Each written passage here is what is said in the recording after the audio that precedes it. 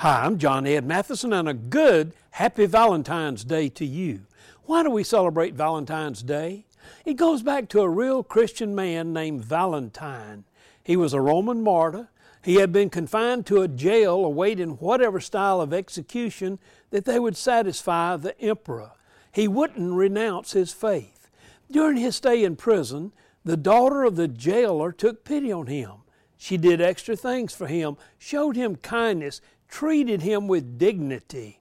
Finally, the day of his execution came, and he wrote a little letter to the jailer's daughter thanking her for what she had done for him. He signed it, "From your Valentine." He went to face his death on February the 14th, 270. This is a day to write a note to someone who's shown kindness, dignity, love, and acceptance to you. Write a note today.